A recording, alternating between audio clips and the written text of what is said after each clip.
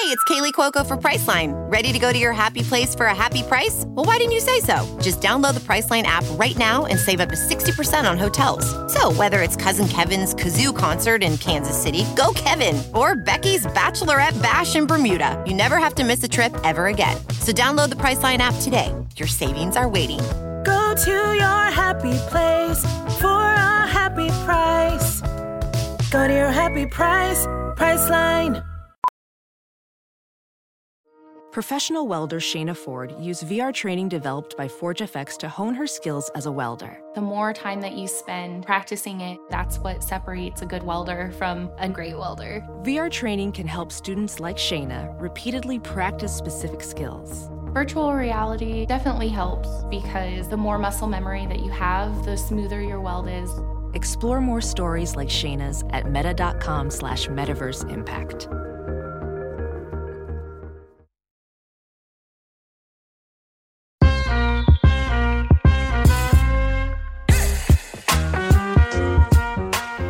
Hello and welcome to Baseball Barbacast, the only baseball podcast in the world about to put a bunch of shit in the ground. I'm Jake Mintz, that's Jordan Schusterman, and we have a very special guest today, Jordan. Yes, we do. Now we are recording this on Thursday morning, November 10th. Free agency begins later today, but before we go into full off-season mode, we would like to take a full episode to do what we have done the last two off-seasons, one of our favorite activities, the 2022 Major League Baseball Time Capsule. And we decided to bring along a special guest for this venture, one of our favorite people on the baseball internet, truly, Mr. Foolish Baseball, a.k.a. Foolish Bailey. Bailey Freeman, welcome to Baseball Barbacast. Hey, thank you so much. I believe this is my Baseball Barbacast debut against all odds. Yes, honestly, I would say the odds of you having appeared on the show last offseason, had we not been canceled, were extremely high. The amount of lockout material we probably would have done together were we podcasting in those months, it surely would have happened, but instead it has waited, and now we are going to make up for it. And you are going to be on for this whole episode with us because you are the perfect person to come up with some goofy items to put into the ground. So, Jake, why are we putting items into the ground? Wait, let's explain this Jordan, this episode. I want to give Mr. Baseball an opportunity to introduce himself. Oh, that's because probably true. Much of the baseball internet does know who he is, I'm not sure if my mom does. So, Foolish, why don't you introduce yourself to my mom who's listening? Well, Jake's mom, I make baseball videos on YouTube and, mostly focused on sort of the fun side of analytics and numbers and stats. But that is my main occupation is I make baseball videos on the website, youtube.com. That's a career?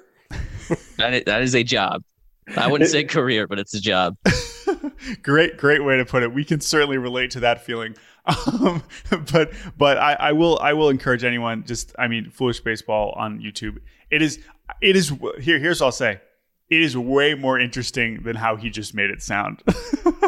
You will be way more entertained than the elevator pitch he just gave, and I cannot recommend it enough. We are huge fans of his work and of him as a friend, and so he is here to make some jokes about the 2022 baseball season. Because Jake, we did not get the podcast until the final week of the regular season, and so there's a lot to cover here. This is something we have done the last two off seasons on our previous show, but we just love this bit so much, and so we decided to bring it back to review the 2022 season. So what is it? What are we doing here? I can't wait to find out what happened. So what we're going to do is we're going to go chronologically through the 2022 season, which we did watch, even though we didn't podcast about it. Yes. And we are going to put items into the time capsule that fully encapsulate what the 2022 season was all about, the memories that stick out in our mind, so that 100 years from now, when our children, Jake the Third and Yoenis Jr., open up, they dig down deep, and the world is burning, and climate change has ruined our planet. The only thing left will be the 2022 MLB season time capsule. Right. And they can open it up and they can remember what was. Right. Well, also the 2020 and 2021 ones that we did last year. Those are in the same area that we've buried them. But can you imagine in this scenario where they're like, oh my God, our ancestors left us something. It must be so important, the knowledge of previous worlds. These are the Dead Sea Scrolls for the 2020s. Nope. Right. Just a couple podcasting idiots leaving behind random trinkets. And the important thing to remember here is that we're trying to come up. We're not just being like, one of our favorite people in the baseball world is John Shostakovich, whose job it is at the Baseball Hall of Fame to collect special items from big events and games and be like, here's, Juan Soto's bat. Oh, and here's Clayton Kershaw's glove. Like, we might have some of those items, but in general, we're trying to get wacky. These are items that we likely cannot obtain under any circumstance. But hey, we're podcasting, so we make the rules here. All right, well, let's just get into it. Now, here's the other caveat. Let's just get this out of the way. This is not comprehensive. We have over 30 items. This is not at all. We are going to miss so many important people representing this, but that's just because this podcast can't be 5 hours long, and we wanted to come up with items that were particularly entertaining, if anything. So let's just say that now. You will hear, if you're a fan of some teams, you're like, hey, you didn't put anything. Sorry, that's fine. It's just a silly podcast time capsule. I think you're going to be okay. Bailey, I'm going to let you know right now. I disagree entirely. I think, if it's not on the list, it just doesn't matter at all. So, if you're mad that your important object didn't make it on the list, email me. Email you. Foolishbaseball@gmail.com. Do it. I'm going to reveal something right now. If you're a Texas Rangers fan, nothing for you. Nothing for you. No, we did last year. In 2020, we put the blueprints of Globe Life Field because so much happened in Globe Life Field in 2020 that had nothing to do with the Rangers, but we still represented it. But no, I don't think we got a lot of Ranger stuff here. So we're going to go chronological. We're going to begin with roughly the end of the lockout. We're not going back to December. We're going to begin in February when baseball is still locked out. Jake, what is our first item? It's really two, Jordan. Mm-hmm. It's really three. Mm-hmm. The quintessential baseball lock and chain. Yes. Our timelines and Twitter feeds were flooded with stock images of a baseball and a lock and a chain and a bat in some combination. Foolish, did you have a particular preferred rendition of this image that you like that sticks out in your mind? The lock and chain is classic. I also like the classic just ball and glove left behind on the mound as if the pitcher has been raptured, and there's just no baseball to be had. Yes. Particularly on like a spring training mound where they were not there because there was no baseball yet. Yes, except for the minor leaguers, they didn't count. More on that later. But yes, that's a great one, right? It's just that it's that the baseball players have vanished from the earth because the owners have locked them out. Yes, great point, Jordan. But number two. Yeah. Number two. This is one. Now we get to February 23rd. We get a report from Twitter.com. AP Sports. This is when the propaganda was flying from both sides. And we have this tweet from the AP. Mets Max Scherzer arrives in Porsche, joins fellow pitcher Garrett Cole and other pitchers as Union and MLB meet for third straight day to an attempt to salvage the opening day on March 31st amid lockout.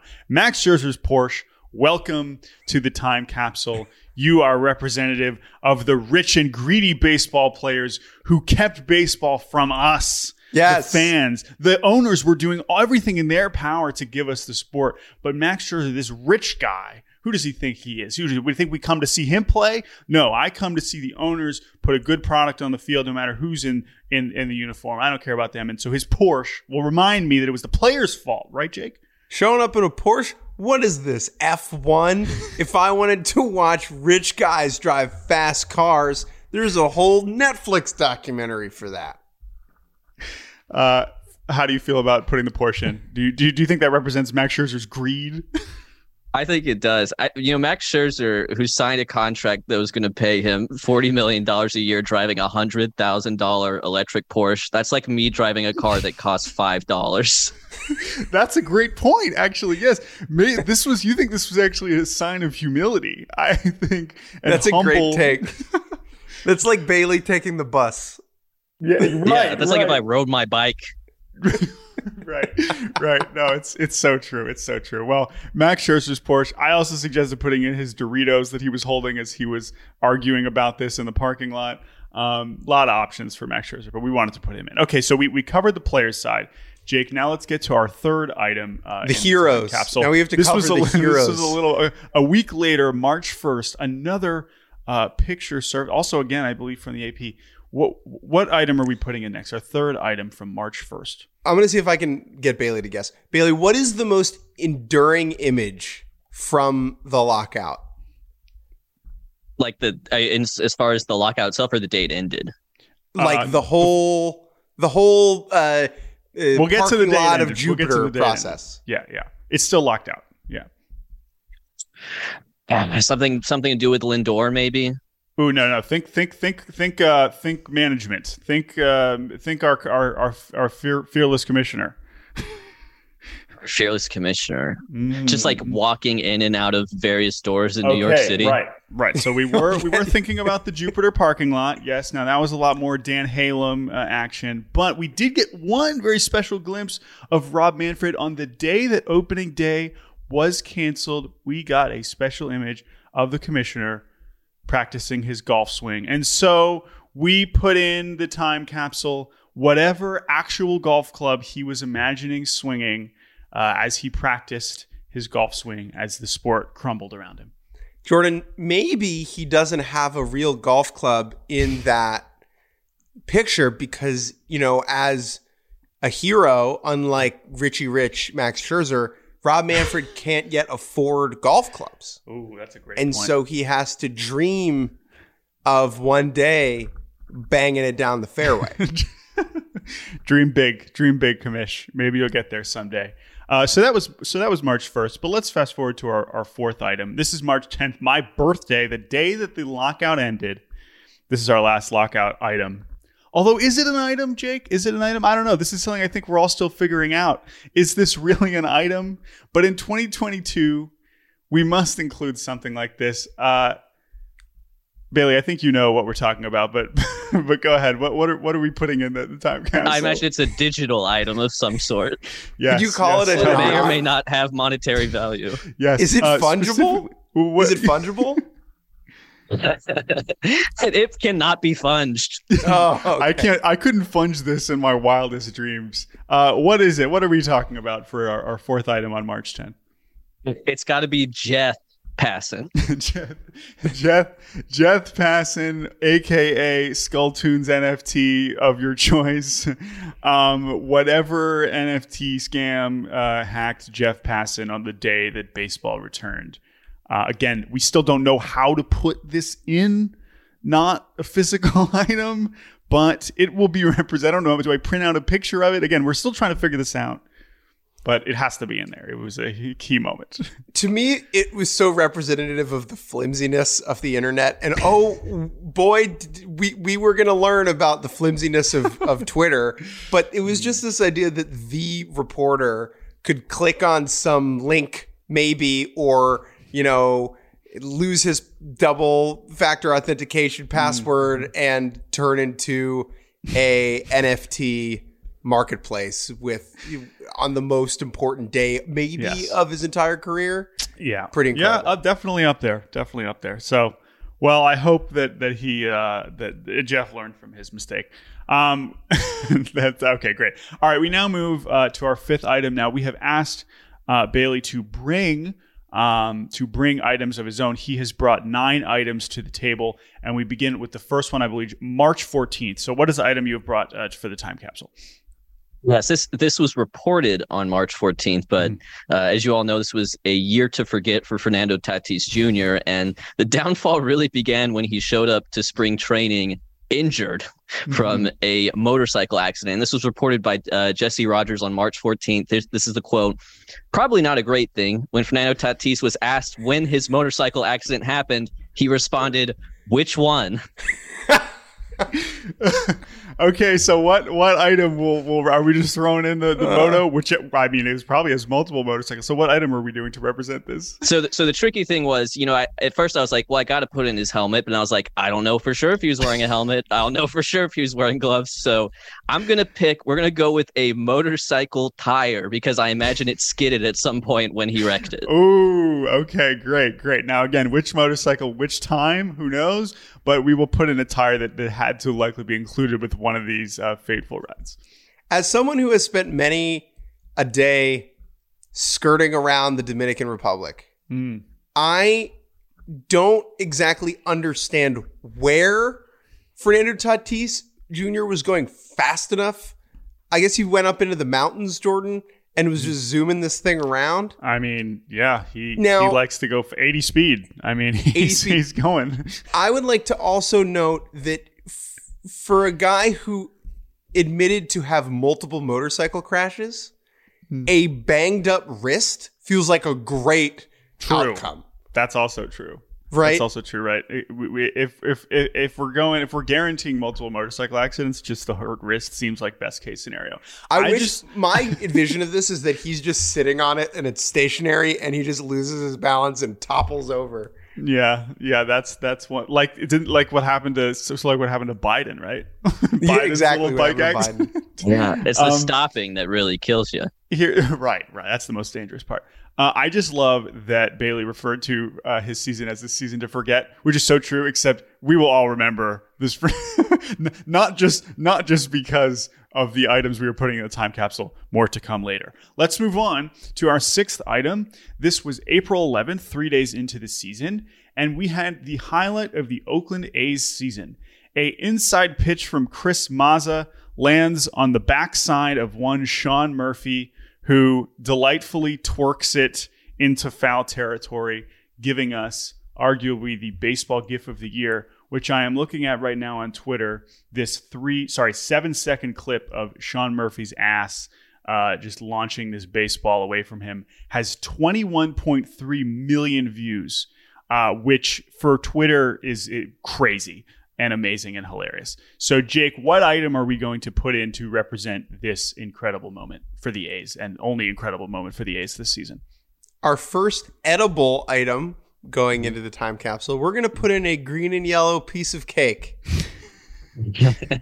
Not only because that was the first thing we think of, but also because Tony Kemp, his A's teammate, quote tweeted this video with the caption, Murph got, and then 2 pieces of cake emoji. So, Tony Kemp is confirming he's likely seen that cake without baseball pants on, and I'm sure he knows every bit as much as we now do that Sean Murphy just has a great ass. Very, very straightforward. So I love this moment. Again, the A's, I'm glad we're working the A's in here.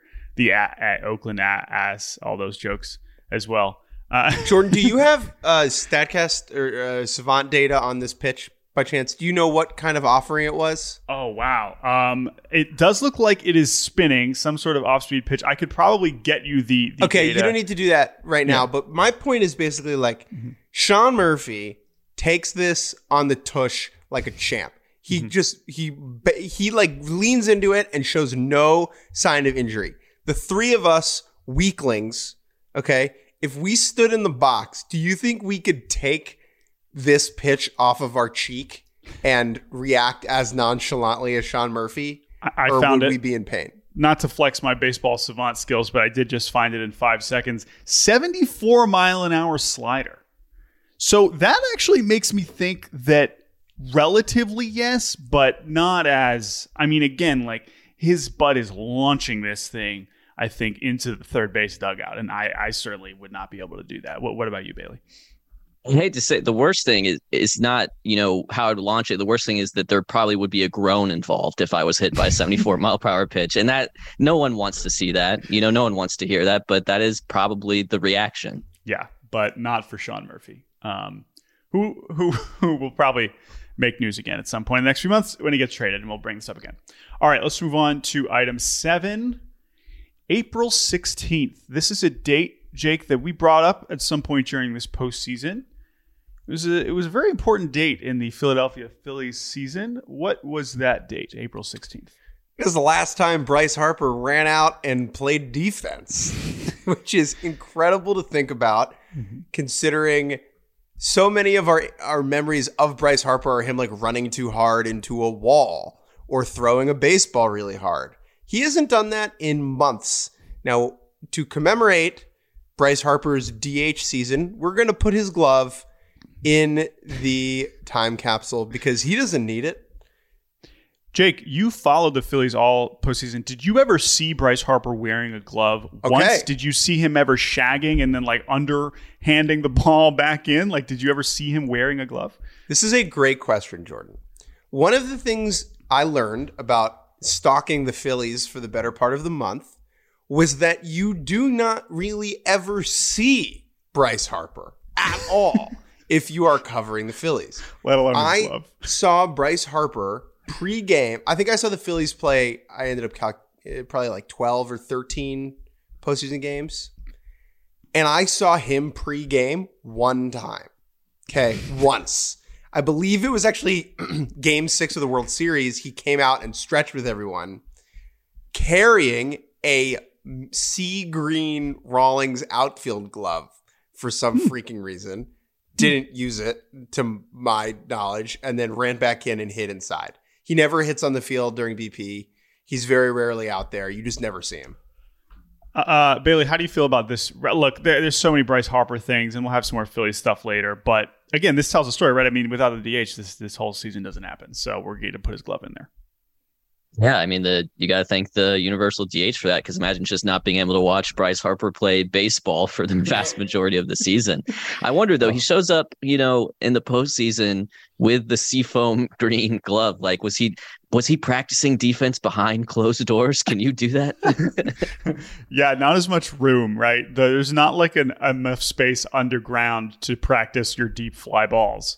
Practicing first base? Practicing first base, right. Yeah, I don't know. That's who knows if they're going to ask him to do that next year if they want to make Reese a DH. But yes, Bryce's outfield glove, which he clearly doesn't need it, and it doesn't seem like he's going to need for a good chunk of next season either. So I don't feel like we're depriving him too much.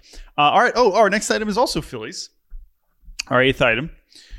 This was a couple weeks later, and let me tell you, when I was doing the research for this podcast, this was one of the first items, or one of the first moments that came to mind. This is something that I'm pretty sure you've done a video on at some point, or relatively related this year. When I saw that this thing happened on April 24th, I couldn't believe it. I was like, holy shit, that was so long ago. This felt like this just happened.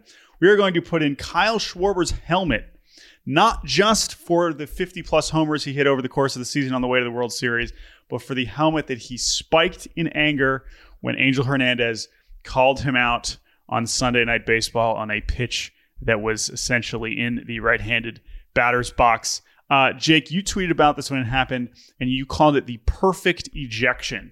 And I think that was a great way to put it, because it is just a hilarious moment for so many reasons. And I think that helmet spike, which is in some ways the key, assuming you're not throwing it at someone. Shout out Bryce Harper. Shout out Brett Laurie. Shout out Brett Laurie. That's the other one. He really spiked it hard. But what happened to Brett Laurie? He spiked it and hit the umpire, and he got suspended.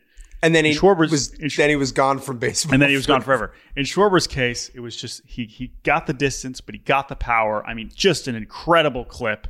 And with Angel Hernandez, I mean, that's also a good thing to remember here. But yeah, I mean, it's perfect ejection. We have to put the helmet in there. Well, it was an other-centered ejection. And what better way for Kyle Schwarber, a real team guy, to get ejected? He was yelling at Angel for Hernandez. He was yelling at Angel for the rest of us, right? For every other baseball player in the world. And if you watch it back, you see the Brewers dugout is like smiling and giggling at it because they like, know. Get him, they're like, get his ass. I also just the animated like hand gestures is really what makes this clip. It was clear that this was a theater kid in high school, right? That's true. He's used to being on stage. No, Schwarber's the best. I love this clip. And again, like, he was still relevant for the rest of the season. Bailey, do you have a favorite part of this ejection? I think it's just that it wasn't about the call in a way. It was about the entire game, because that ball was max half an inch away from grazing the outside corner of the zone. Yeah. But it was all about the build up to that moment. It's true. I forgot that there were way worse calls earlier in the game. This one was not that bad of a call, but it was. You're so right. It was the culmination, but more like hilarious. Devil Hernandez. If you want to smile, go watch this clip again today. All right. Now we have a run of 3 straight foolish baseball items. We begin on April 26th. With an item that Jake and I, when you sent us over your preliminary list, we were like, wow, totally forgot that was a thing. So now tell us about April 26th. What did we learn on April 26th, and what item are we putting in this time capsule? April 26th, the Yankee letter was revealed. Or maybe the best word would be unsealed, because that was all the discourse about this for months and months there were lawsuits and court cases like, we will unseal the Yankee letter, like it's the Ark of the Covenant or something.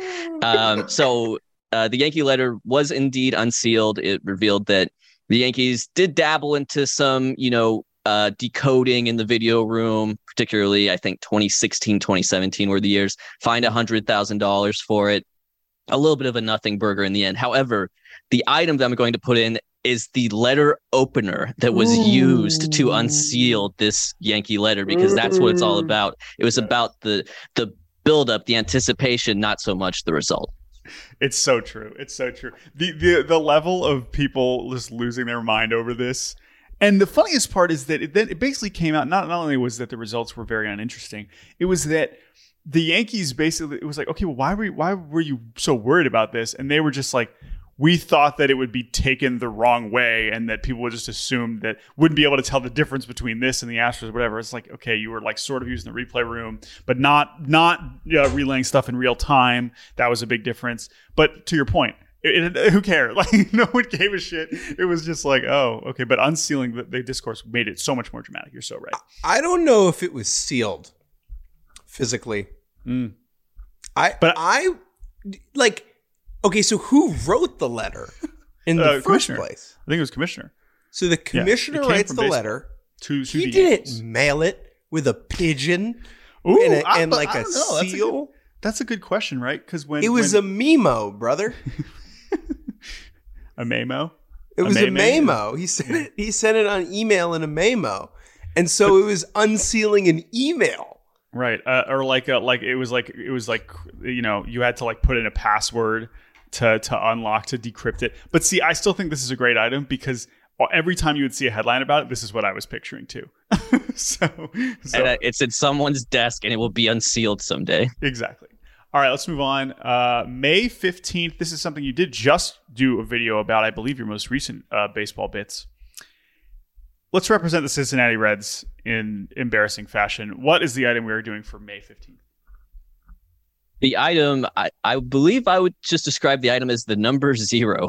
We're going to put the number 0 in there. You could get it from a scoreboard. You could get it from a scorecard, but it's the 0 in the hits column for the Pittsburgh Pirates versus the Cincinnati Reds on May 15th.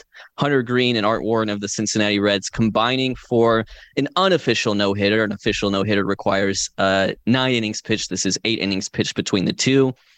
6 walks and 1 run allowed that allowed the Pirates to win this game despite being no hit. Ke'Bryan Hayes hit a ball that they tried to turn double play on, couldn't get it. Run from third scored, and the Pirates won 1-0 without getting a hit. And I think this, especially it being so early in the season, is also, if anything, a reminder of the Reds' incredible start to the year. Right, 3-22, and they were finding ways to lose in really impressive ways. But hey, shout out to Jose Quintana, Chris Stratton, and David Bednar for holding it down and holding down that raucous Reds offense from scoring and allowing them to win with a no-hitter. I love this one because it represents so many things about the season.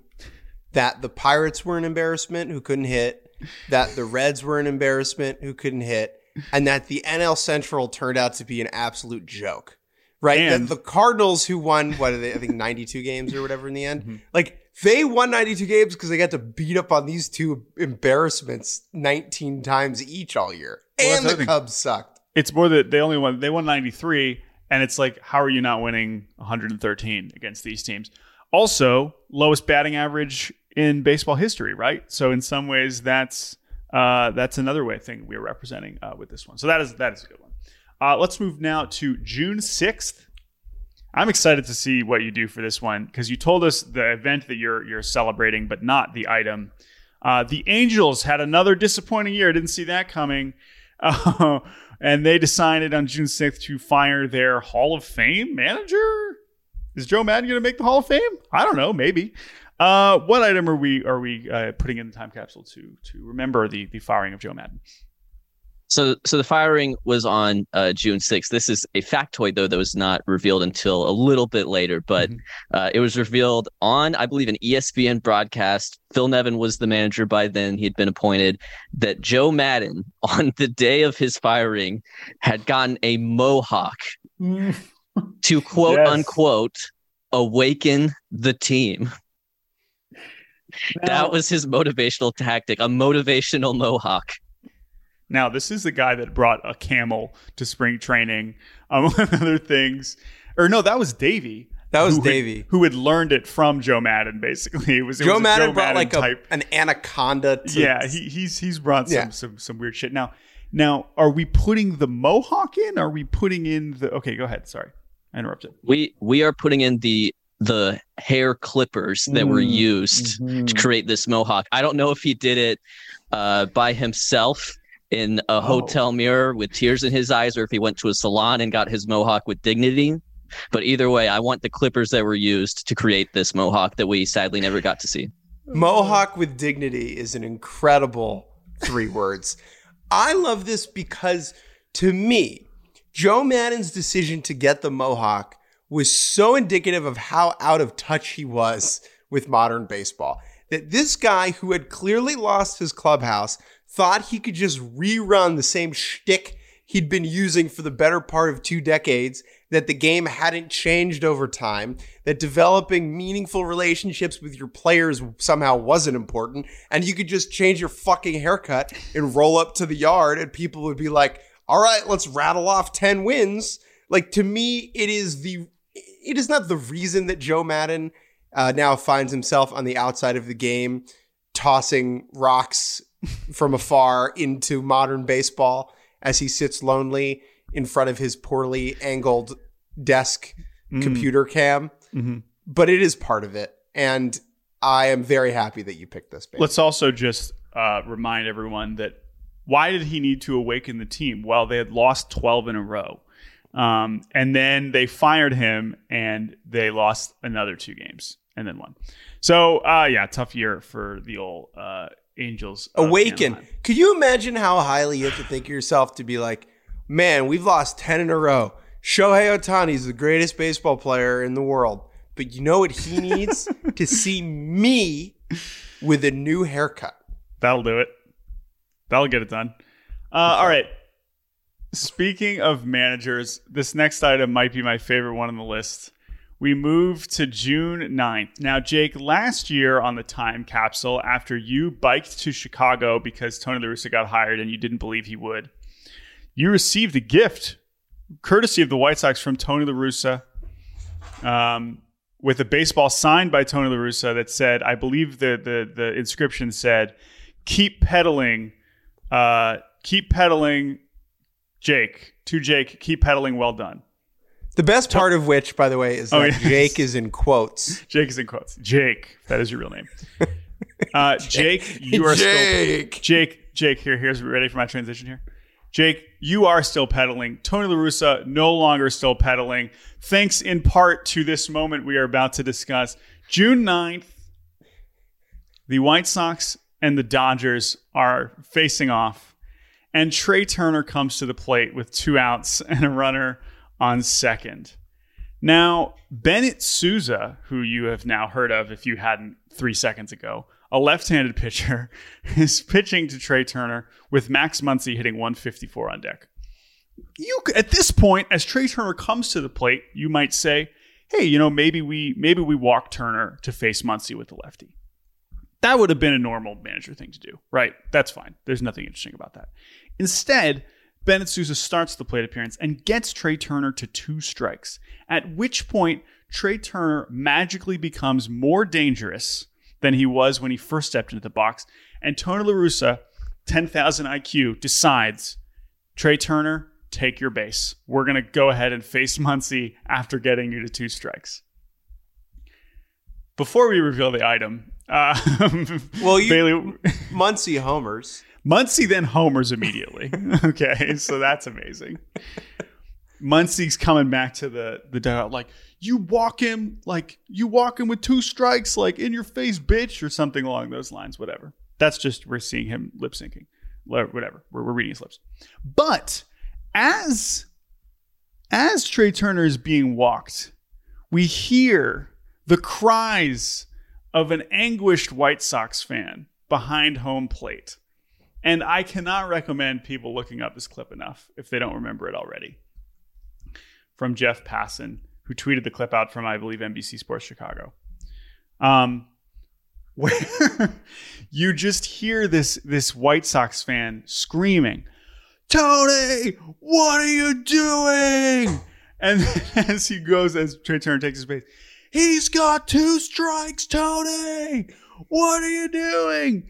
And so I am going to put in the crowd mic, the on-field microphone that caught this White Sox fan screaming this, because it exemplifies not only the entire White Sox fan experience over the course of Tony La Russa's tenure, but also, the White Sox fan anguish of the 2022 season, and just everything about the TLR experience in one move, one reaction. It makes me laugh so hard, and I love it so much. And then he, by the way, then did it again later in the season. I don't think they homered again, but he was not deterred by this White Sox fan. So, Bailey, I love this so much, and it just is so funny. What do you think about this moment?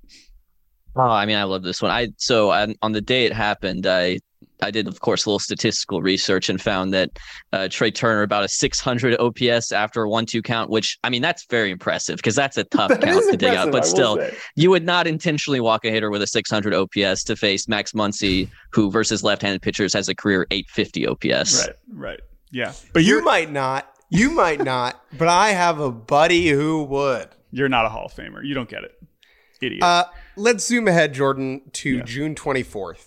Yes, this is a good one for a you, highly for Braves anticipated, a highly anticipated moment before the year where the Los Angeles Dodgers zoomed on down to Atlanta, Georgia, Truist Park to face the Atlanta Braves. This is the Freddie Freeman comes home game. At this point in the year, Freddie Freeman was definitely not over his ex, and so during the press conference, he lost it. Okay.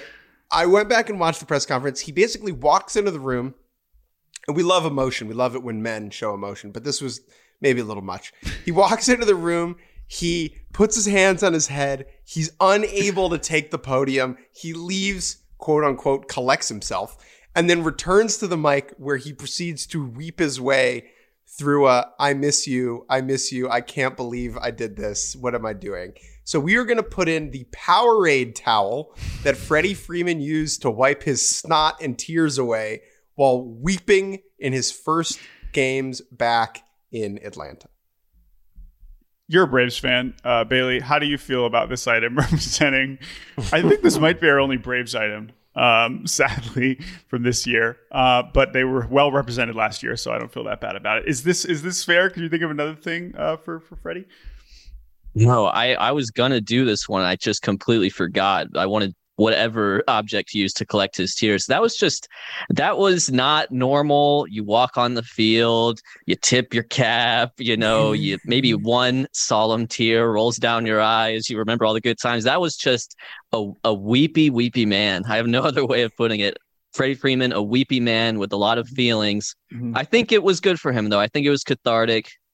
He looked, he had an excellent season with the Dodgers this year. So if his heart was yearning to be in Atlanta, it didn't show on the field. That's the other thing about this is it's like there's a version of this where he signed with the Angels and had an 810 OPS and was 20 games under 500, where I would be weeping too.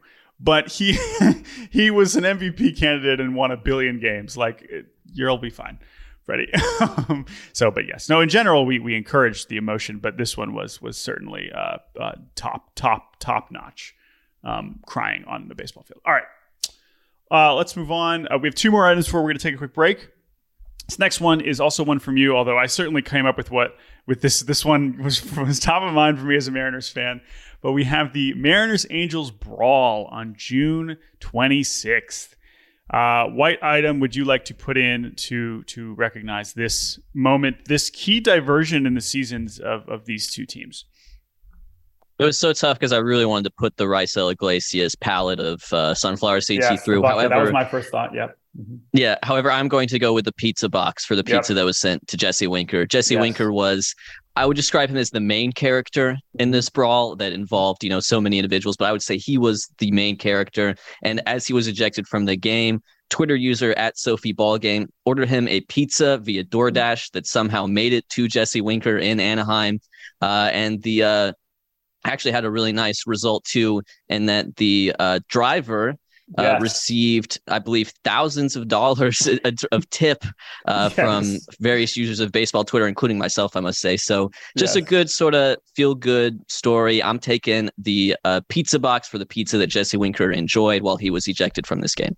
Totally agree. Highlight of Jesse Winker's debut season with the Mariners. It got him so much goodwill that when his offense, I know we now learned he was very injured, but as his offense evaporated over the second half, people were still like, yo, but the pizza and the fight, like Jesse Winker, like that was pretty sweet. And so he does get, some amount of credit for that. But yeah, I mean, it was one of the crazier brawls we've had, in some time, certainly of the season, the most active one. Jake? The logistics of getting a pizza to Jesse Winker are fascinating to me. Like, where did the driver go? Especially who did he talk to? That parking lot is huge. How do you like that you're really counting on? That's why this driver deserved the tips, because if he was able to deliver it, to dash to the door of the Mariners visitors clubhouse. Where do you think? Because there's no way the driver delivered the pizza to the clubhouse. No. I think I think Corey Brock wrote about how this all happened. It took multiple deliveries along the way. But I agree. You know what I always say, Jordan? Yeah. Nothing quite like Anaheim pizza. Yeah, no, I know. That's what they're known for. All right, we're gonna have one more item before we take a quick break, and this is another Mariners one, and this is a layup. It is Julio Rodriguez's J-Rod Show chain. Now, I don't believe he wore it as much this year as he did last year when he wore it at the Futures game, and he wore it, I believe, at times during his globe-trotting to win an Olympic bronze. But this year, making the team on opening day, likely winning Rookie of the Year. Sorry, Adley, Stephen Kwan. The J-Rod Show, to give yourself this nickname when you're 18 and then live up to it and more is so incredible. and he earned it, man. He's amazing. He's one of the faces of baseball now. I love him very much.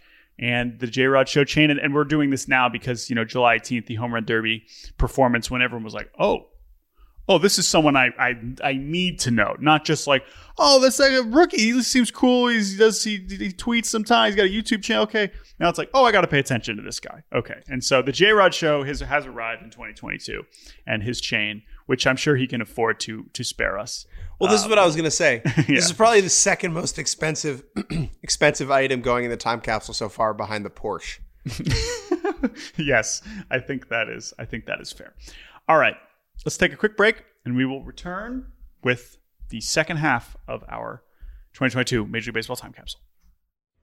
Hey everyone, this is Lindsay Rhodes, host of the NFL Roadshow, a SiriusXM podcast, inviting you to join me 3 times a week for NFL analysis that goes beyond the low-hanging fruit. On Mondays, we react to the biggest stories of the NFL weekend. On Wednesdays, we pick one topic to really dig in on. And on Fridays, I'll give you all the fantasy football advice you need in just 15 minutes. We call it the Fantasy 15. Download new episodes of the NFL Roadshow right now on the SXM app, included with all of our trials and popular plans, or wherever you get your podcasts. And welcome back to Baseball Barbacast as we continue to be like Lonely Island, and we are going to throw it on the ground. In the ground. I threw it in the ground. The time capsule rolls on. We are up to item number 16, August 1st, and it is Whit Merrifield's vaccination card. Now, yes. Whit Merrifield was a member of the Kansas City Royals. right before the All-Star break, the Kansas City Royals played the Toronto Blue Jays in Toronto. Well, not the Royals. The Royals didn't play the Blue Jays. The Omaha Storm Chasers did, because I believe, 10, 14 members of it was a season high. They were the least vaccinated team in baseball. Yes. Now, part of their unvaccinationness has to do with their series. I heard this backing up against the All-Star break. And so some guys were like, all right, whatever. I'll take a week-long All-Star break. That sounds good to me. I don't need to get the shot, which again, absurd. But the reason we're taking Merrifield is because he was one of those guys who did not travel. And then on trade deadline day, the Blue Jays of all teams traded for him, and he was just on the team like right away. He just apparently something happened here. Jordan, we needed to represent the fact that a good portion of major leaguers just didn't go to Toronto for the 2022 season. But the funniest, I think Jake was hiding from the trades, as we know, but you can remember, Bailey, on deadline day, the reveal at literally seconds before the deadline that Whit Merrifield was traded to the Blue Jays was certainly one of the funniest moments of the trade deadline. Can you confirm? Yes, I can absolutely confirm that, given his questionable vaccination status at the time. Yes, so that was amazing. And then he did, and then he ended up playing, and he played his first August 12th. 10 days later, he was playing in Toronto. I was like, oh, okay, well, I'm not in the Royals anymore. I might as well get the shot. I guess Benintendi fits in this category too. But his Vax card, there you go. And it's a real one. We don't want to put fake Vax cards in. That's not cool. All right, so Merrifield was traded on August 1st. August 2nd, I guess this was all the same day. All on the deadline. The Whit Merrifield trade was not the biggest trade at the trade deadline. It was Juan Soto. Juan Soto was traded. They did it. They really traded him to the Padres. A lot of options here, but what item would you like to put in, Bailey, to recognize this, one of the biggest trades in baseball history? I'm going to put in an item that I guess technically doesn't exist, but we can get it custom made, but that's going to be an Eric Hosmer Washington Nationals jersey. Oh man!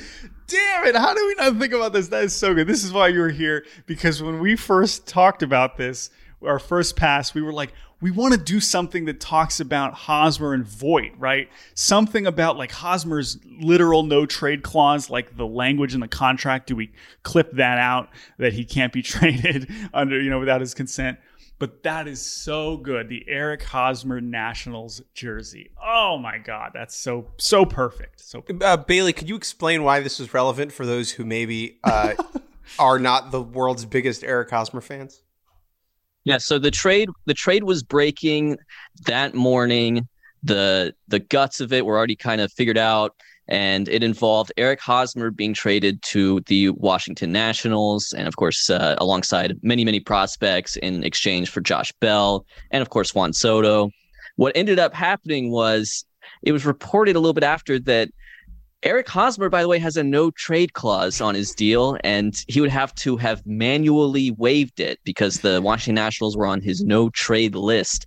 And so for a moment there, it seemed as if Eric Hosmer was going to just throw a wrench in what is maybe the biggest trade in MLB history, because, Eric Hosmer, an underperforming first base veteran on a big contract, decided he didn't want to go to Washington Nationals and he was going to use his autonomy. It turns out it seemed like the Nationals had a deal with the Boston Red Sox sort of set up. Jay Groom was sent over and they were able to get everything involved. And I guess Luke Voit, the real loser of this trade, is he ends up going to the Nationals with Hosmer on the Red Sox. But yes, for a brief moment there, Eric Hosmer rejecting the Washington Nationals looked like it could have ended maybe the biggest trade in MLB history. The moment I think about, right, is they think they have it agreed upon. Hosmer's like, I'm not doing that.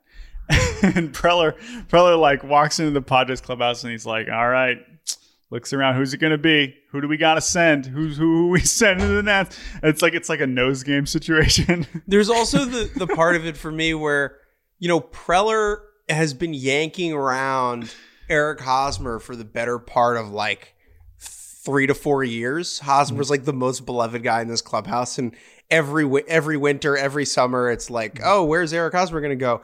And on his way out the door, Hosmer just delivers Preller like a huge fuck you. Like, yeah, you finally traded me, sure. But I wasted 2 hours of your life having to call the Red Sox. Where you were stressing. No, it's so true. Yeah. It's so true. That's a great item. I think it's a great moment of player autonomy. I have no other way of putting it. Like they gave him the no trade clause. He's a veteran. He gets to do these things. And, there should have been zero hesitation if he didn't want to go to Washington. There should have been zero thought of, but what if I mess up this big trade? No, screw them. Correct move. Go where you want. Would you opt into the 2022 Washington Nationals? I didn't think so. All right, let's stick with the Padres for our next Fernando Tatis Jr. unfortunate incident. August 12th, here we go. Oh, he's coming back. His wrist is probably almost ready. He's in El Paso. Yeah, he's playing. Oh my God, I forgot about this. He's playing baseball games. He played in the minors. Oh, he's almost back. Soto and Tatis and Machado and Ha-Sung Kim. Where's he going to go? Whatever. Tatis is here. It's happening. Bailey, never where mind. Were you? No, it's not. It was a Friday evening. Where were you when this happened? Oh my God. I remember exactly where I was. I was at my girlfriend's parents' house. We were house sitting. I was under their deck about to feed their cat. So Amazing. Here's the other thing about this. It was a Friday afternoon. This is all-time Friday news dump. I know this, right? This is right. This was like right after I moved into our new place here in Indiana. So we're moving stuff. We're getting ready. And then boom, I got a text before I saw Twitter. Saw it on Twitter, and you, Jake. I know you were much more occupied. I was a groomsman in a wedding that weekend, and it was a rehearsal. It was the rehearsal dinner, and someone across the table said, "Hey, man, you should check your phone." And so I excused myself from the table, thinking that a relative had died or something, and I was right. No, Fernando Tatis Jr. obviously tests positive for close to ball. Okay, here we go. Ready? Okay, so now you're wondering what item are we putting in? Well, he tests positive for close to ball. Fernando Tatis Jr. puts out a statement that says, "I have been informed by Major League Baseball that a test sample I submitted returned a positive result for close to ball, a banned substance." Okay, happens. Now is where you say, "I'm so sorry. I will be more careful. This will never happen again. This is so embarrassing." Nope. Just kidding. This is what Fernando Tatis Jr. decides to say. "It turns out that I inadvertently took a medication to treat ringworm that contained close to ball. I should have used the resources available to me in order to ensure that no banned substances were in what I took. I failed to do so." Blah, blah, blah, blah, blah. All right. Then dermatology Twitter rise up. Everyone's like, why? What is he taking that has close to ball? What is going on here? This is not I'm a dermatologist. I treat ringworm. Randy Gisarelli, a great baseball writer who's literally a dermatologist. That's his actual job. He gets on Twitter. He's like, that's not what is going on. So I'll just let Randy explain it. Okay, dermatologist speaking here. Number one, we do not use close to ball. We frequently prescribe clobetasol, a potent topical steroid. Clobetasol, which calms down the immune system, makes ringworm much worse and is the absolute last thing we'd use for it. Which is to say that close to ball has nothing to do with ringworm. Clobetasol does have to do with skin irritation, but you would not use for ringworm. And so what Fernando Tatis Jr. is saying, that I used this medication that does have to do with ringworm, but also would have made it worse, that is my excuse. And so we are putting in clobetasol, the drug that he is claiming he thought he took, into the time capsule. Bailey, how do you feel about this? Well, first of all, in the future, that might come in handy. If I imagine ringworm will persist through the fall of human civilization. So if anyone's able to dig up this time capsule, they may actually find that come in handy for them. You're right. Can you imagine it's like the post-apocalyptic wasteland, and you find this thing, and what is the field mic, a snotty Powerade towel, a letter opener, and this guy's got a huge rash. And he's like, "Oh my God! Wow! Clobetasol! Thank goodness! Thank God it's not close to ball, because that would have been useless." All right. Anyway, so look, there's so many different Fernando jokes we can make, but we'll move on from that saga to our 19th item, August 15th, 3 days later. Now, last year, when Ohtani did what he did, we were like, how do you even encapsulate it? Last year, we decided to put in Ohtani's elbow guard that protected his right elbow when he was hitting, and also was protecting the right elbow that was one of the best pitchers in baseball. So we kept it simple. We did his right elbow. However, it is impossible to totally describe the wonder of Shohei Ohtani. But there is one thing which I do also believe that you have at least tweeted about or mentioned in a video before, Bailey, is that Shohei Ohtani is also one of the fastest players in the league. And this year, among qualified base runners with a certain number of runs to first, he had the fastest home to first time of any player in the league. So while he's one of the best hitters and one of the best pitchers in the world, that's not enough. This greedy freak of talent has decided I will also be one of the fastest players. And so we're just going to go ahead and put his cleats in. August 15th was the date that he had a swinging bunt against the Mariners, where it just looks like he takes force. It's like Giannis coming down the court, where he can like dunk in 4 steps. That's kind of what it's like watching Ohtani run the bases, because he's so big. So it's not like a smaller guy fast where it looks like his legs are moving really quickly. It's just the strides are overwhelming. So I think we're going to represent Ohtani's sprint speed. Shouts out to Sackhouse. I'm not sure what else you could even put in for Ohtani. Yeah. This is just too much. And guess what? If we do this again next year, we'll probably have to come up with something else. Okay, let's move on to number 20. This is one near and dear to your heart, Jake. August 21st, the date of one of our favorite events of the Major League calendar, the Little League Classic. We love this event so much. We haven't gotten to go the last few years. But the Baltimore Orioles, your Baltimore Orioles, took on the Boston Red Sox. And one of the most important moments of any Little League Classic is seeing the big leaguers slide down the hill in Williamsport. And so, Jake, we are going to take the piece of cardboard that your rookie superstar, Adley Rutschman, used to slide down the hill and put it into the time capsule because we love Adley and we want to represent him. Want to represent Adley, but also it's great that Adley Rutschman, the man who the entire franchise hinges upon, and that's easy to say, but if you just look at the splits in their record before and after he came up, it's not rocket science.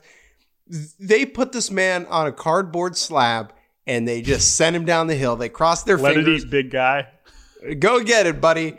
I heard that Adley was very adamant that he wanted to do this. And at first I saw this and I was like, oh, no. But then I realized if he can't go down a hill on a piece of cardboard at age 24 without getting injured, he's going to get hurt anyway. Right? Like, that's fine. I would not send Mitch Haniger or like Franklin Gutierrez or Byron Buxton down the hill. Exactly. The rigors of catching on a daily basis in the majors is basically just as dangerous, if not more, than sliding down the hill one time. So, agreed. I think you could argue he will end up being the greatest player to ever slide down the hill. Wow. That's an interesting comparison because Anthony Rizzo, I believe, did it when the Cubs were there. There have been some great players, but look, Adley is special. One more before we toss the rock back to Mr. Freeman. And that is a very good description to use here, Jordan, toss the rock, because our next item is a Puerto Rican basketball championship trophy that was won on August 22nd. What is this, Jordan? Yes. So Yadier Molina, he was having his farewell tour this year. Now, unlike Albert Pujols, where he was extremely rejuvenated, unlike Albert Pujols, where he was one of the best hitters in baseball, Yadier Molina was very much not one of the best hitters in baseball. And of course, he was still... It was time to go. It was time to move on. Now, that said... he was still an important part of the Cardinals, and they would still like him to be catching, even if he's going over for 4 every day.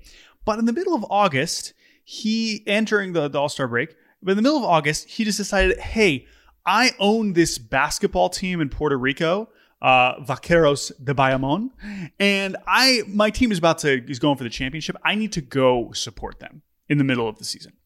I'm going to go do that. I'm just going to leave. I'm just going to go skip 2 games and do that. And the Cardinals were like, what are we going to tell Yadier Molina? No. So he goes. They win the trophy. There's some incredible photos online of him celebrating. He just comes right on back. It's like, yep. He said it was business. I had to take care of it. He did. He went down. Thankfully, they won, so we can put in the trophy and not the runner-up medal or whatever. And yeah, I mean, this is just one of the funniest stories. Jake, it seems like you completely missed the story, and I had to remind you of it. This is just amazing. I love this so much, and what a legacy for Yadier Molina. It's NBA shit to just be like, yeah, I need 2 days to do this. Bale, you remember this story? I had no recollection of this entire story at all. Yeah, I'd forgotten some of the details. I will say, though, Jordan, you mentioned that, you're glad they won. I kind of feel like the second place runner-up would have been a funnier thing to put into the time capsule, because if he took 2 days off and they didn't win the championship, that's the only thing funnier than taking 2 days off and winning the championship. Very true. Very true. Jordan, I'm looking at my calendar now to see how I could have missed this. Uh-huh. Turns out I was backpacking in Yosemite with no cell service. So that does track. That's basically what it would take for you to miss one of the funniest stories of the year. All right, our next item, we're going to stay in the NL Central and talk about O'Neal Cruz. Now, there are a lot of dates of this season that we could have mentioned O'Neal Cruz. This was a date when O'Neal Cruz, August 24th, set the record, the exit velocity record, with a 122.4 mile an hour batted ball. Foolish, what would you like to put in to recognize our new StatCast king, O'Neal Cruz? Yes, so I'll first start by saying that a month before that, he had recorded the fastest infield throw or infield assist at 97.8 miles per hour. So within the span of a month, he set both records. But August 26th, that's the day he broke Giancarlo Stanton's record for 122.2 up to 122.4. Huge game changer right there. I have decided to represent, it's tough because I'm representing the exit velocity record, but I also want to represent in some ways the infield throw record, just to represent O'Neal Cruz doing O'Neal Cruz things. Uh-huh. I've decided to go with an O'Neal Cruz arm sleeve. I believe he's a big arm sleeve guy. I believe the arm sleeve would have helped him both propel this throw and to hit the ball. I think my favorite factoid from this is that before Cruz broke the exit velocity record, Stanton's 122.2 mile per hour batted ball was a double play straight into the ground. And now the record is a single, because O'Neal Cruz hit the ball 122.4 miles per hour. They're playing him deep. It reached the wall in about half a second, and he had to settle for a single. Yes, that is a great one. My thought for this one, although I think the arm sleeve is great, we are big arm sleeve guys here, is the literal StatCast Hawkeye unit at PNC Park. Now they're going to still need that, right? I wouldn't want to take that away, because I want that to keep tracking O'Neal Cruz over the course of his career. So I think this is better. This is more safe. Also, Hawkeye's like 50 cameras, and that's a lot to squeeze in. It's getting a little crowded here in this time capsule, so I think that's a good one. All right, we love O'Neal. Let's move on to our next one. August 31st, Jake, you were in the building when one Timothy Trumpet made his live appearance at Citi Field to introduce Edwin Diaz for a save, I believe, against the Dodgers. After waiting, right, he was there for a couple days, and they finally got that chance. He played the song, he got the save, and the Mets season was never the same again. So we're going to put Timmy's trumpet into the time capsule, and he's got to have multiple trumpets. You can't be Timmy Trumpet if you have one trumpet. For sure. You got to have backup trumpets. Right. The best part about seeing this moment live is that it was essentially billed as Timmy Trumpet in Citi Field for one night only on August 30th. Okay. He was like in between tour dates, flying across the world, trumpeting up a storm. And they got him like for one night, and they sent out like a press release, and everyone was amped. The park was packed. And then I think the Dodgers won by one, and Jake Reed, of all people, got the save. And then he was on the Orioles a week later after they put him on waivers. And it was all this hilarious dunk on the Mets. Hey, we're the Dodgers. Cute trumpet. Jake Reed got a save. So everyone goes home that night disappointed. Timmy Trumpet has to be explained why he didn't play the trumpet that night. The next game, no one knows he's still there. There's a rumor floating around the press box that Mr. Trumpet is still in the building. And I went over to Mets PR in the 8th. I was like, is Tommy Trump Pitt still here? And they said, yes, he is. And Edwin comes on. The cocaine hurricane named Timmy Trumpet runs out onto the field, rides his trumpet like a horse, blasts a tune for a moment that children across the tri-state area will remember forever. Let me tell you, when I went to my Little League practice that week, it was the talk of the town. These 9-year-olds, all they could think about was Narcos, and I'm not talking about the Netflix show. Mr. Trumpet, get rid of that instrument, toss it into the time capsule. Probably one of the most unforgettable moments of the 2022 season, which is so funny and so sad and so Mets. Amen. Nothing to add. Bailey, anything on Timothy? I can't help but think of this incident and just remember the Jerry Seinfeld Instagram rant, which he said that this was the same as when the Baja Men showed up to play Who Let the Dogs Out in the 2000 World Series, celebrating in season. Bad mojo. Mets season was never the same. They would then blow the lead to the division. Okay, anyway, that's fine. We're not here to talk about Seinfeld. All right, our next item. This is also from you, Bailey. Quietly, this went extremely under the radar for, I want to say, 28 innings. Zach Gallen, one of our favorite pitchers, had a historic scoreless inning streak that ended on September 12th. After, 42, I think? 44 and a third. So what item would you like to put in to recognize South Jersey's own Zach Gallen and his amazing scoreless inning streak? Well, as you can tell, this is bad podcasting, but 2/3 of this podcast, a super majority, are wearers of spectacles. Be spectacled. Yes. So, of course, Zach Gallen, a glasses guy. I want Zach Gallen's glasses that he would have used to, properly locate his pitches, to possibly see the catcher's sign. I know we're in pitch comm era, but still. But yes, I want Zach Gallen's glasses, a classic glasses guy. Like you said, I probably didn't hear about this streak until he had gotten to about 30 innings. So deep. But yes, seventh longest scoreless streak in MLB history. Pretty impressive there for Mr. Zach Gallen. Now, Jake, just so you don't feel left out, Jake, you have podcasted with sunglasses on before for entire episodes. So it's not like we haven't seen you podcast in specs. I am a big sunglasses inside guy just because my future is so bright. Yeah, no, but you're right. Gallen's goggles are elite, and it deserves to be in there. All right, this next item is one I'm excited about. This one. This was a truly, in terms of like what's actually going to be in the history books. How about September 14th when they unionized the minor leagues? That seems like an important thing that happened in the 2022 Major League Baseball season. Now, this is a much longer topic than we can cover in this here podcast format. But the important thing is how you do this is you send out union cards to the minor leaguers to say, hey, yes, I would like to be represented by the Major League Baseball Players Association.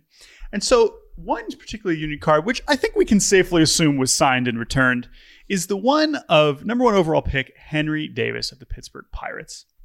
Because Henry Davis, who we are big fans of, tweeted way back, yes, friend of the show, way back in the spring training when we're still dealing with lockout stuff, February 15th, he tweeted, quote tweeted a Jeff Passan tweet about how Major League Baseball is trying to basically eliminate a ton of minor league teams and jobs.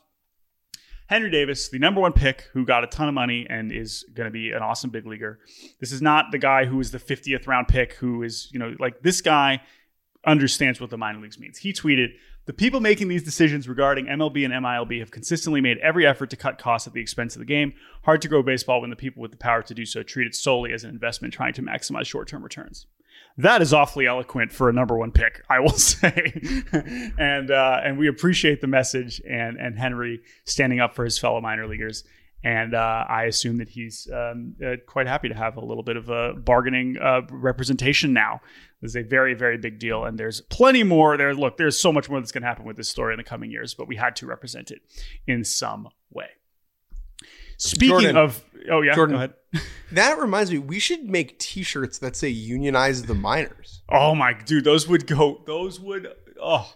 have we not thought of that? All right, we'll get to that as soon as we're done recording. Right. Bailey, you want to unionize the minors? You'd buy one, right? Yeah, I would buy one. Can I get one that also has Ricky Henderson on it and maybe says something like, I don't know, steal bases, not wages? Whoa. Yeah, we'll get... no. This guy's got good ideas. Bailey, that sounds stupid.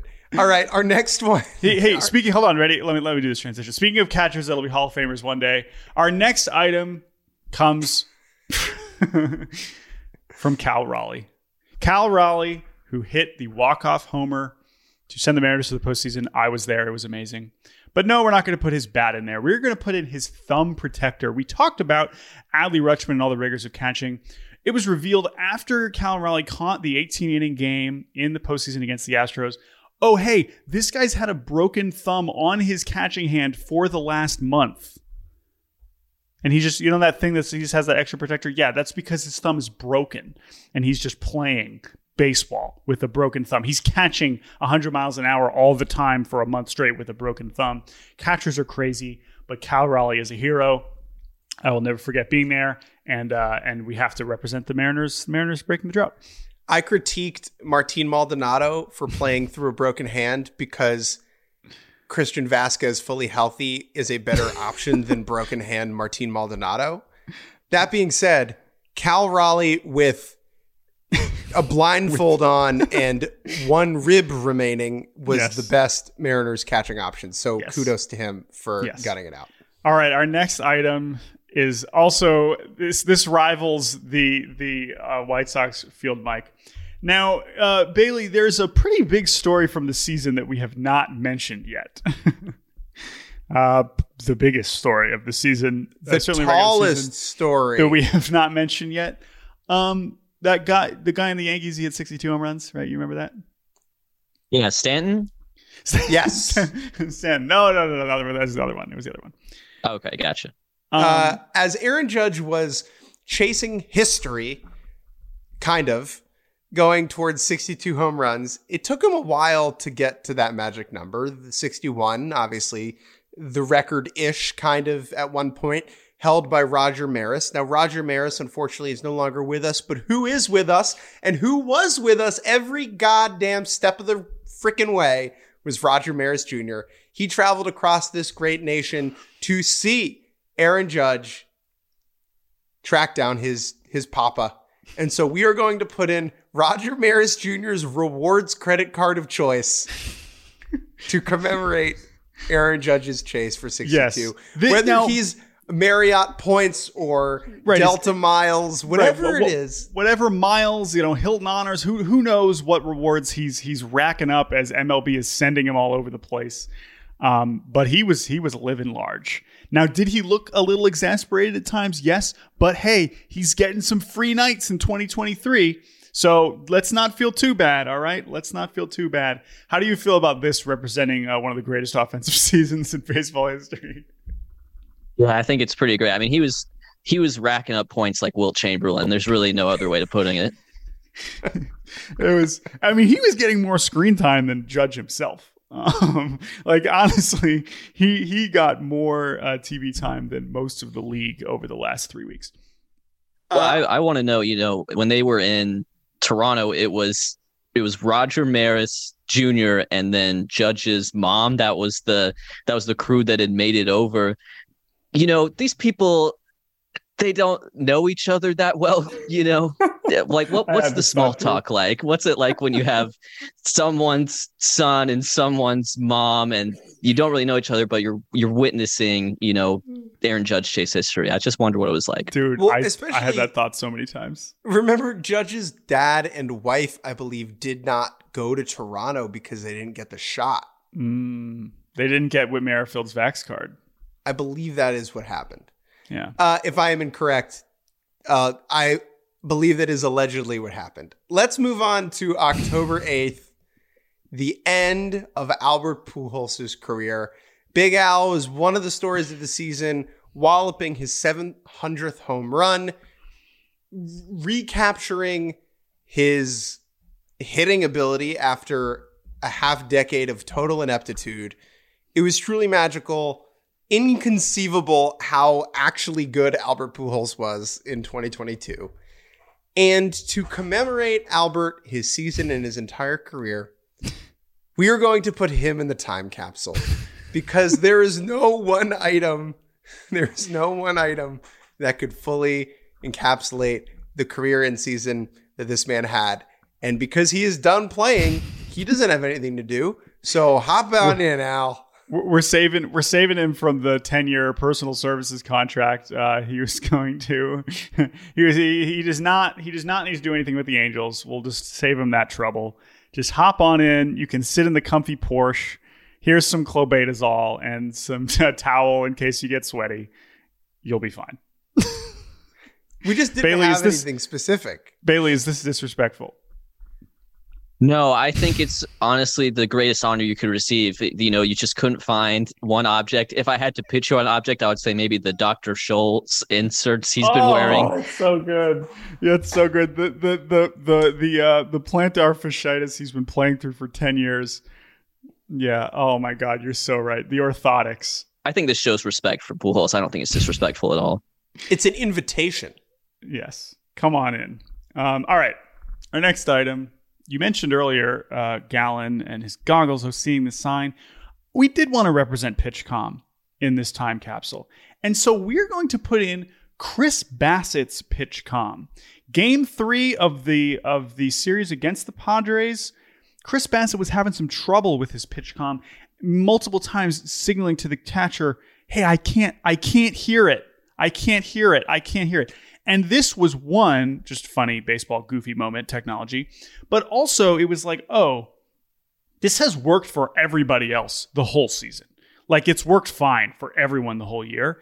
And now, just like the Mets, it's all falling apart at the worst possible time. Now, is that the reason why Chris Bassett struggled in this game? Probably not. But I do think it is representative of more than one thing. And Chris Bassett and his 7 pitches that he throws maybe not fit for the PitchCom era. Any other favorite PitchCom moments from the season, Bailey? I mean, this one was definitely on the big stage. It was clearly a resounding success, I would say, the technology in general. I think just the first time I saw it, like just the catcher, it's just kind of like cyberpunk looking. I don't know how else to describe it, but I'm a big PitchCom fan. I think it sped things up a little bit. I would like to get instructions fed to me that way for life. So that I have to make fewer decisions in my day-to-day. Just have it in your hat? Yeah, I agree. All right, our next item. We're rolling through the postseason now. Another one of the strangest postseason developments ever is Harrison Bader going absolutely ham. And we are going to put his mouth guard, which I believe he talked about after the postseason. Apparently, it is not about protecting his mouth. It is about him.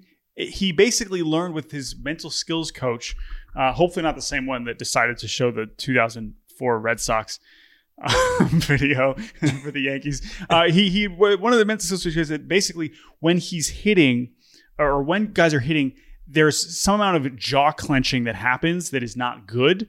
And wearing this mouth guard helped him relax more, literally relax his mouth more in the box as he was hitting. Now, this might be bogus, but it was working for him. And so that's why he apparently was like, yeah, this works for me. What are you going to do? I'm going to stop hitting mouth guards. I'm hitting a home run in every single postseason game after everyone didn't know if I could walk when they traded for me. Harrison Bader hit 5 homers during the regular season. One of those was inside the park, and another one of those was off of a position player. He hit 5 home runs over the fence in the postseason. So whatever he put in his mouth worked fine, and now he's got to get a new one because it's going into the time capsule. 6 more, Jordan. I am so excited about this next one. This one fucking top. Bangs. This one bangs. We're going to put a wet pineapple into the time capsule. Bailey, do you know why? Does it have something to do with Yuli Gurriel? Ooh, that's a great guess. Who lives in a pineapple under the sea? Under the sea? Does this have to do with someone who thankfully hit a home run? Yes. Oscar Gonzalez and his 3 game-winning hits, including a walk-off homer in the 15th inning. Had he not hit that, we would not be doing this podcast because we would still be watching that godforsaken game. Oscar Gonzalez. Now, we have to do an extra bonus shout-out here to his former teammate, Ernie Clement. Because, now, the walk-off homer was amazing, but then he had another walk-off against the Rays. Then he had a walk-off against the Yankees with 2 outs, bases loaded, bottom of the 9th. Chelsea Janes, one of the great reporters there is, she witnessed the Oscar Gonzalez walk-off for the first, or the Oscar Gonzalez walk-up, I should say, the SpongeBob SquarePants theme song for the first time during this game. And I tweeted, like, yes, when I saw this in person earlier this year, I went to a Cleveland game. It was amazing. I was like, oh my God, this is going to be amazing in the postseason. And that happened. And Ernie Clement responded a week before his walk-off and said, the whole year we're like, imagine bases loaded, 2 outs, bottom of the 9th in the playoffs, and SpongeBob comes on. Well, that literally happened exactly. He hit a walk-off to beat the Yankees. Shouts out to Ernie Clement. and this is amazing. So a soaking wet pineapple that lives under the sea. Oscar Gonzalez. All right. 5 more. Speaking of soaking wet, what's this next item, Jake? So the memory of my season will be the clubhouse party for the Philadelphia Phillies when they won the NLCS. And one Mr. Matt Vierling walked up to me with a pack of soaking wet, booze-soaked cigarettes and offered me one. I declined because I'm a professional. But to see him roam around that clubhouse offering cigs to all these professional athletes, I would say about half of them accepted. JT Realmuto purchased cigars that he was passing out to people.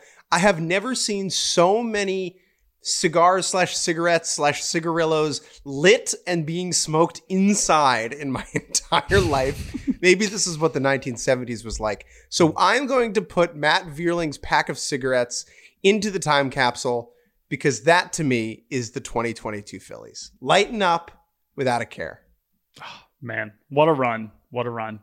And they came up just short because of the Astros, who we're going to get to here at the end. But yeah, man, I mean, the Phillies, holy shit. What a season.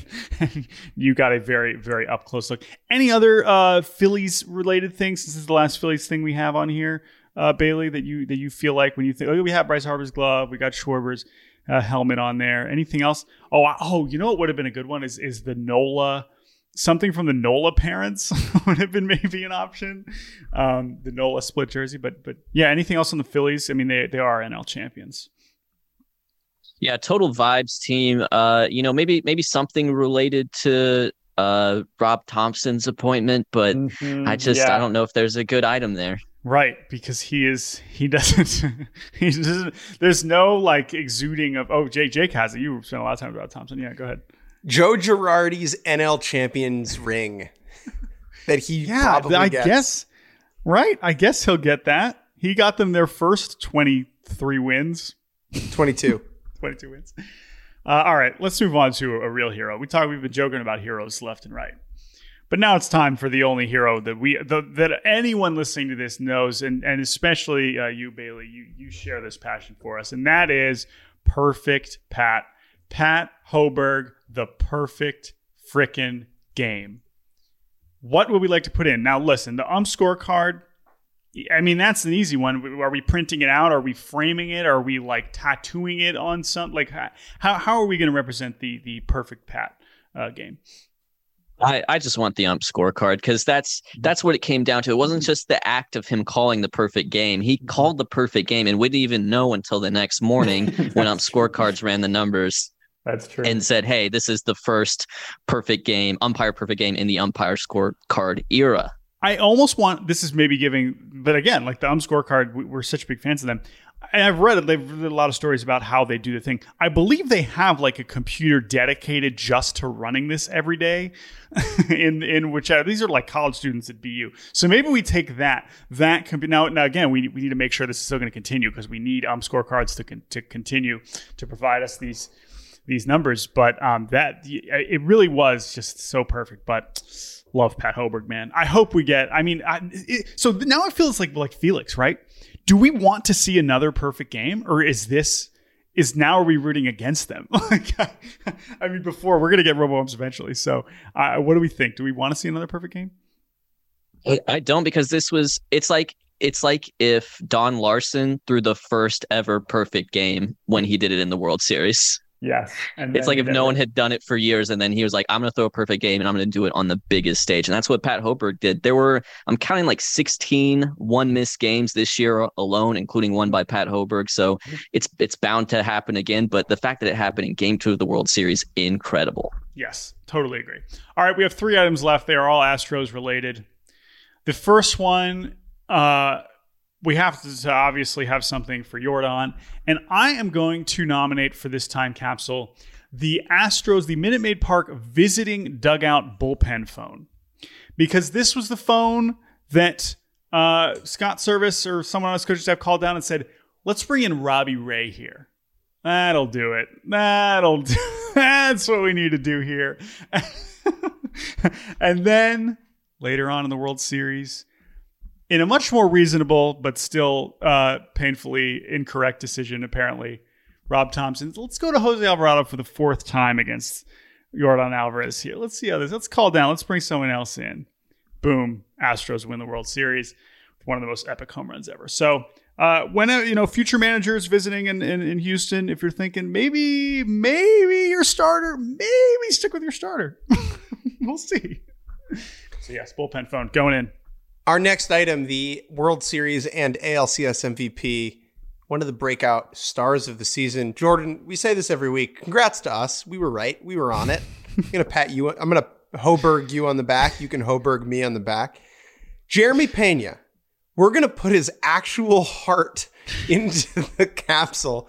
Pena, who became the picture of him putting up the heart symbol, right, was very on the broadcast every 5 minutes. But we don't need your symbol, buddy. We're going to put your heart in there. Let's get the real thing.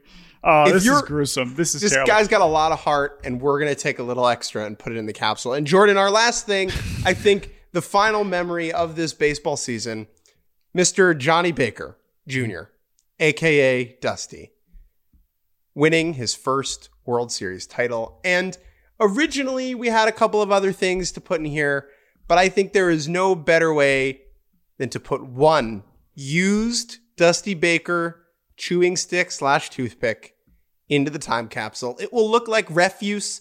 It will look like trash to those seeing this in the future, but there will be someone who will know, who will smell it and be like, that is a Dusty Baker.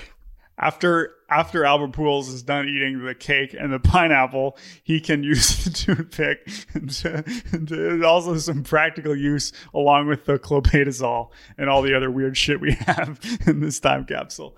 No, you're right. This is very important. And yeah, that's what I think of when I see Dusty. So even more than the gloves and more than the scorecard he filled out at the end, like the toothpick is the chewing stick, we should say. There's a difference. That is the one. That's it. We did it. It was long as hell, but that, you know what? That was a long pod, but the season itself was even longer. Before we get out of here, we had a whole season's worth of podcasts to make up for. So we appreciate you listening. Foolish Baseball. Bailey, you are the best. Thank you for joining us on this journey. Plug your work once again. And any new mixtapes coming out? We will let you go. Yeah, check out my Dat Piff. You find me on YouTube as Foolish Baseball. I also have a more personal account under Foolish Bailey, which is maybe more topical, more personality driven. If you like what you see there, you can follow me on Twitter at FoolishBB. And if you really like what you see, you can check me out on Patreon, patreon.com/foolishbaseball. Bailey, if you spend enough money, give him enough money on Patreon, he will buy the blue check mark. I'm Jake Mintz. That is Jordan Schusterman. That has been Foolish Bailey. Remember, you can email us. Yes. baseballbarbacast@gmail.com, BARBcast. Thank you to Chris Tyler for editing this monster of an episode. And we will be back next week, full offseason mode. We know that free agency starts in a few hours. Hopefully we'll have some moves to talk about next week, previewing the whole hot stove. Last thought, Jake Mintz, go. Jordan Lyles didn't get the team option. No, they declined the option. Okay, talk to you on Monday. Bye.